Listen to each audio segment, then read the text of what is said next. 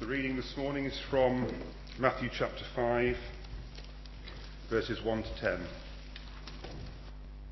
Now, when he saw the crowds, he went up on a mountainside and sat down. His disciples came to him, and he began to teach them, saying, "Blessed are the poor in spirit, for theirs is the kingdom of heaven. Blessed are those who mourn, for they will be comforted. Blessed are the meek, for they will inherit the earth. Blessed are those who hunger and thirst for righteousness, for they will be filled. Blessed are the merciful, for they will be shown mercy.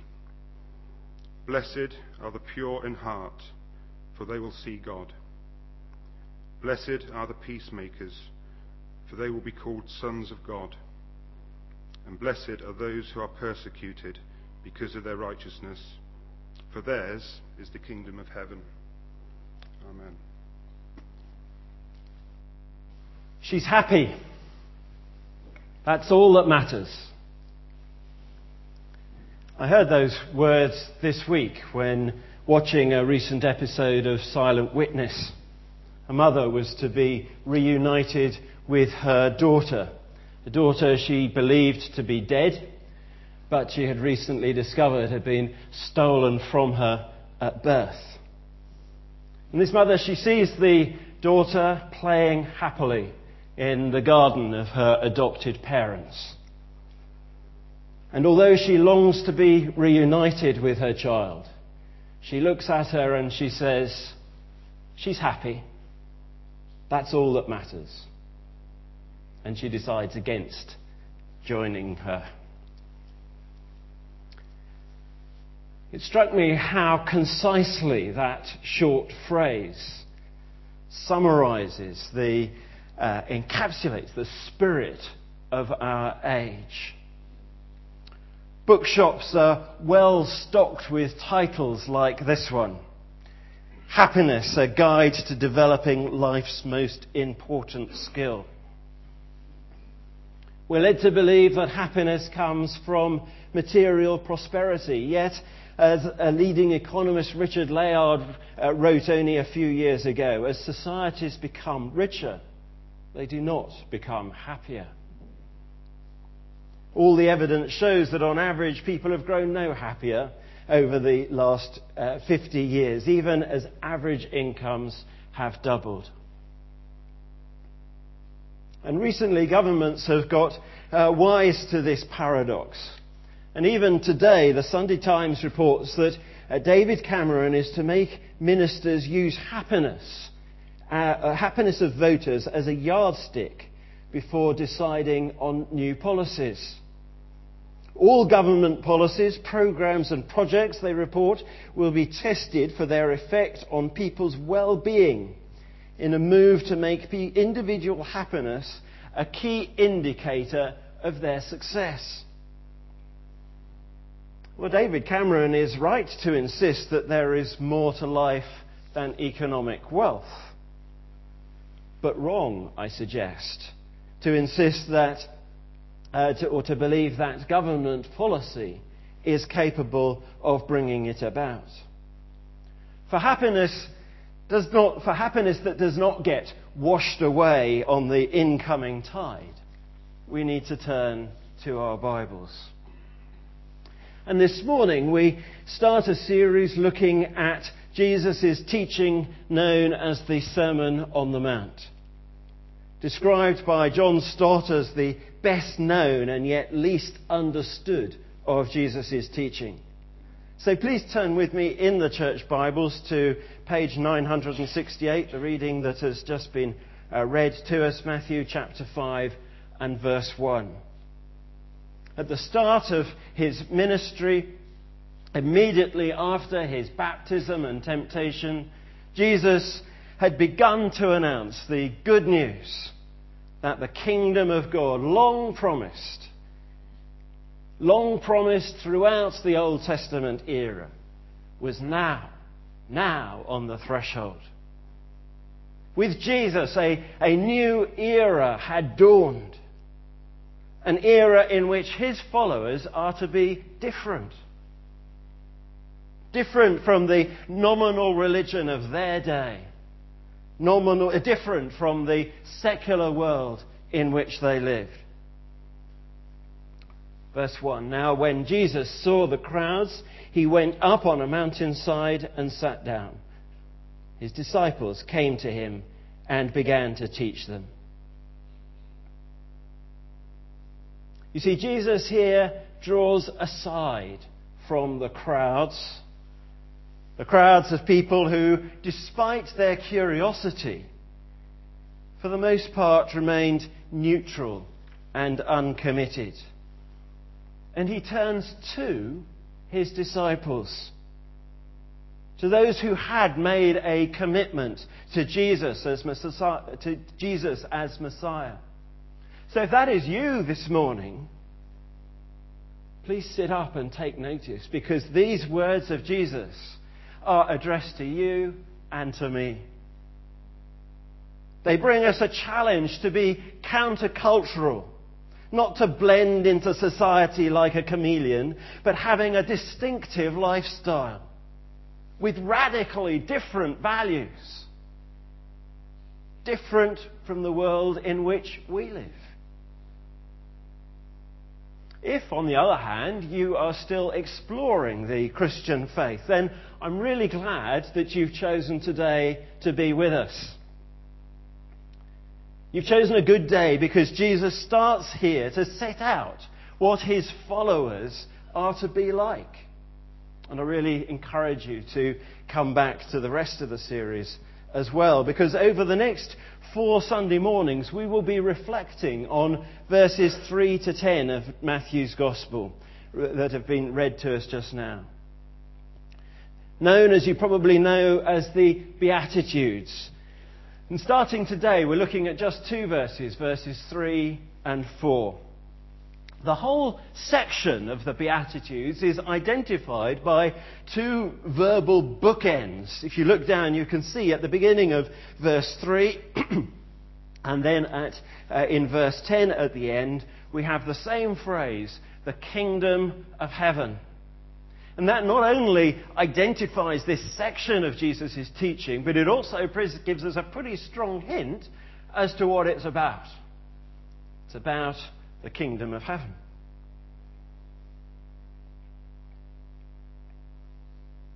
The Sermon on the Mount as a whole sets out a remarkably comprehensive statement of Jesus' teaching, and he starts here in the Beatitudes with a description of a Christian's character. What is expected of a citizen of the kingdom of heaven?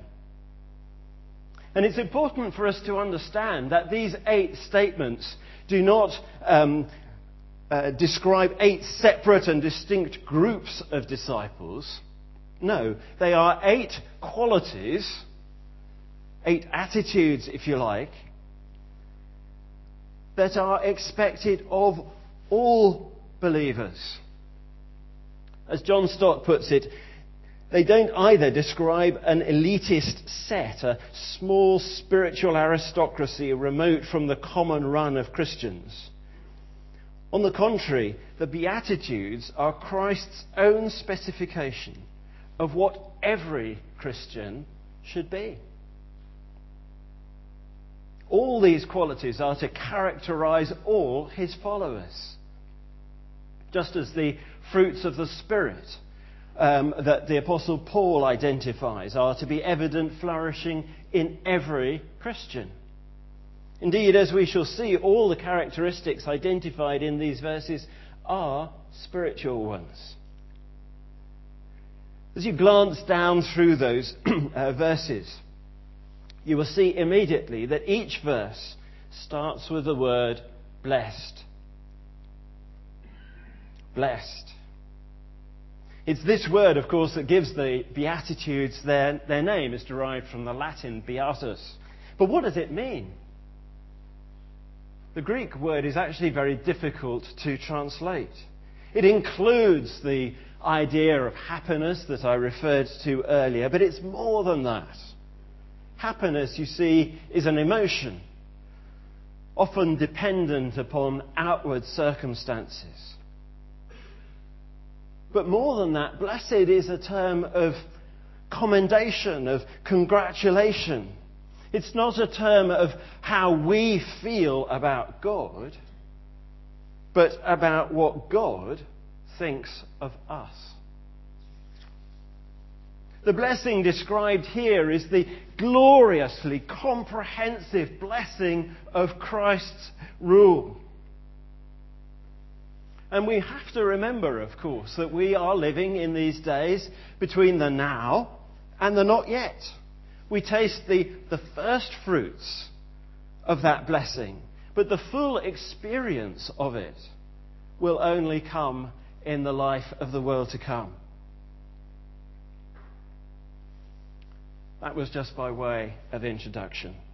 Now we're clear about the context and the purpose of the passage. We're ready to reflect upon the first two Beatitudes. Verse 3. Blessed are the poor in spirit, for theirs is the kingdom of heaven. Can you bring the next slide up? Thanks. Each of the Beatitudes defines the characteristic that evokes the blessing, and then the nature of that blessing.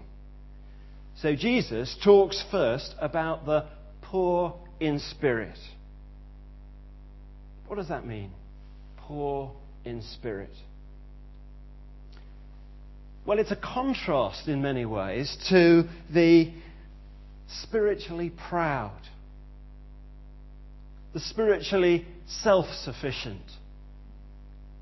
And we can gain insight into its meaning by turning to the Old Testament, where the poor man is one who is both afflicted and unable to save himself, and who therefore turns to God for salvation. It is those who are contrite. For example, speaking through Isaiah, God says, I live in a high and holy place, but also with him who is contrite and lowly in spirit. No surprise then that it is to such as these that the good news is to be preached. Jesus quotes Isaiah when he says, the Spirit of the Lord is on me, because he has anointed me to preach good news to the poor. It is the poor in spirit who are receptive to the good news. Eugene Peterson captures the sense well when he translates that verse 3 as follows. You are blessed when you are at the end of your rope. With less of you, there is more of God and his rule. Right through the Bible, there are examples of people who thought that they could do it on their own. People like the builders of the Tower of Babel. They said, come, let us build for ourselves a city with a tower that reaches to the heavens. They were not at the end of their rope. They were not poor in spirit. And ridiculous though it sounds, they thought they could build a tower high enough to reach the heavens. Of course, we're more sophisticated than that these days. But I think we can all too easily make the same ridiculous mistake. Too readily, we can fall into the trap of believing that we can earn our way into the kingdom of heaven, or at least give God a helping hand, by reading the Bible every day, by praying for half an hour every day, by helping our elderly neighbour. The list is endless. And good though all of these things are in their own right, none of them will help us to enter the kingdom of heaven. That blessing only comes to those who acknowledge that they have reached the end of their rope. To those who have the dependent humility of a little child, to them is granted the blessing of the kingdom of heaven. So if you're here this morning and hesitating about becoming a follower of Jesus because you think you're not good enough, maybe because you're burdened by the weight of some past sin, then think again. That is exactly the attitude that God is looking for. You see, in Jesus' day, it was not the Pharisees who entered the kingdom of heaven, for they thought they were rich. But the publicans, the prostitutes, the rejects of society, who knew that they could offer and achieve nothing. If, on the other hand, you're here this morning, you've been a disciple of Jesus for many years, beware. Beware, lest any trace of self-satisfaction is allowed to creep into our relationship with God. And as we come to the Holy Communion this morning, let us reflect carefully on the hymn that we will sing in a moment. Nothing in my hand I bring, simply to thy cross I cling. Naked I come to thee for dress, helpless look to thee for grace. Foul I to the fountain fly, wash me, Saviour, or I die. So the kingdom of heaven is for the poor in spirit. And that brings us to the second link in the chain of spiritual blessing that is described in these verses. Have a look at verse 4. Blessed are those who mourn, for they will be comforted. Well, it's clear from the context that Jesus is not primarily here talking about those who mourn the loss of a loved one, but those who mourn the loss of their innocence, their righteousness, their self-respect. You see, it's not the sorrow of bereavement to which Jesus refers here, but the sorrow of repentance. You see, it's one thing to acknowledge intellectually, if you like, that we are spiritually poor. But it's another to grieve over it, to mourn for our sin. And Paul writes to the Ephesians, doesn't he, that our sin grieves the Holy Spirit. Surely it should grieve us too. When, after the Babylonian exile, Ezra the scribe reads the Bible to the people in the newly rebuilt Jerusalem, the people wept physically when they heard it. They had been newly sensitized to the demands of God's law and correspondingly aware of how far they fell short of its demands. And they wept. Is there a danger that our hearts have become hardened by what the writer to Hebrews describes as sin's deceitfulness? That like a frog being boiled steadily alive as the heat is turned up, we just don't notice anymore, let alone grieve over our sin? This week Sue and I were reading Exodus in our morning devotions and reading about God's instruction for the building of the tabernacle in the wilderness. And one of the things that struck us was that even the altar needed to be atoned for because it had become contaminated just by the hands of the people who had made it. If you were here last Sunday night, you will have heard Neil expounding Psalm 51, in which David says, I know my transgressions, and my sin is always before me. Against you, you only have I sinned, and done what is evil in your sight, so that you are proved right when you speak, and justified when you judge. David grieved over his sin. But interestingly, he only became conscious of his sin when confronted by Nathan the prophet. And we only become conscious of our sin as we daily soak ourselves in God's word. That must remain a priority for every follower of Jesus if we are to avoid the fate of the proverbial frog.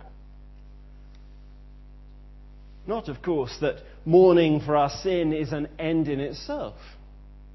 And in the second half of verse 4, we see that the blessing for those who mourn is that they will be comforted. And the greatest comfort of all is to know that our sins have been forgiven. Not through any effort of our own, but solely through Christ's death on the cross and his resurrection and ascension to new life.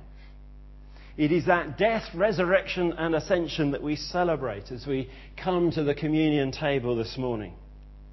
We remember Jesus, who is the one who comforts those who mourn their sinfulness. Not, of course, that God takes away the trials and tribulations of this present age. He uses them for our sanctification. He uses them to make us holy. And only in heaven will God wipe away every tear from our eyes. But the comfort that he does provide here and now is the comfort of knowing that our sins are forgiven and that the penalty for those sins has been paid by Christ's death on the cross. That is a real blessing.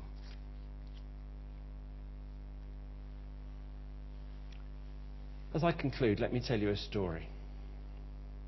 A man named Jack was walking along a steep cliff one day when he got too close to the edge and fell. On the way down, he grabbed a branch which temporarily stopped his fall. He looked down and, to his horror, saw the canyon below fell straight down for more than 1,000 feet.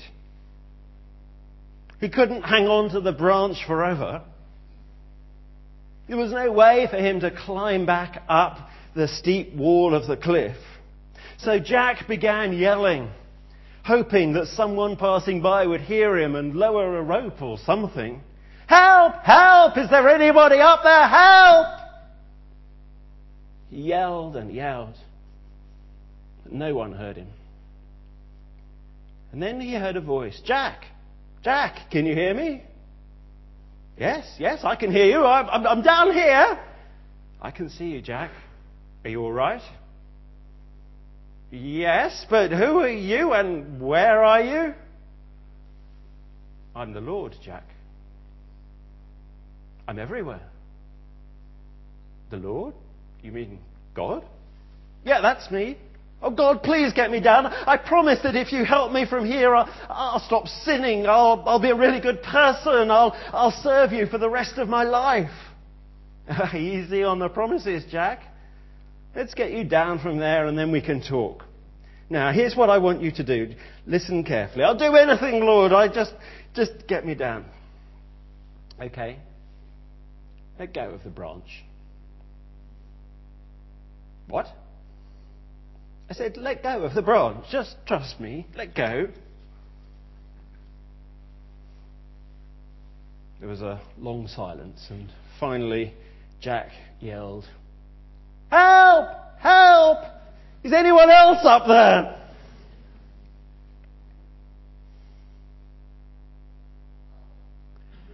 Jesus calls us to a life that is countercultural. That means living and adopting attitudes that are different to the attitudes and values of the world in which we live. Attitudes which do not come naturally. And as we've studied these two verses together, I think there is one clear message that comes through. God's blessing comes to those who approach him with empty hands and contrite hearts. God's blessing comes to those who approach him with empty hands and contrite hearts. And the questions that I've asked myself in preparing this, and I leave you with, are these.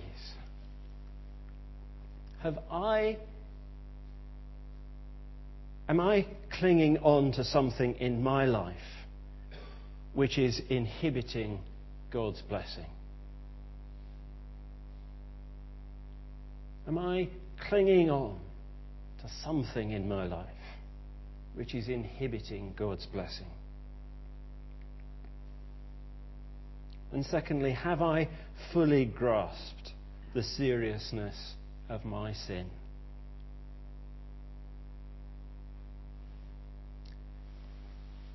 It is only when we approach God, poor in spirit, grieving over our sin, that we experience the blessings of entering His kingdom and experience the blessing of His comfort.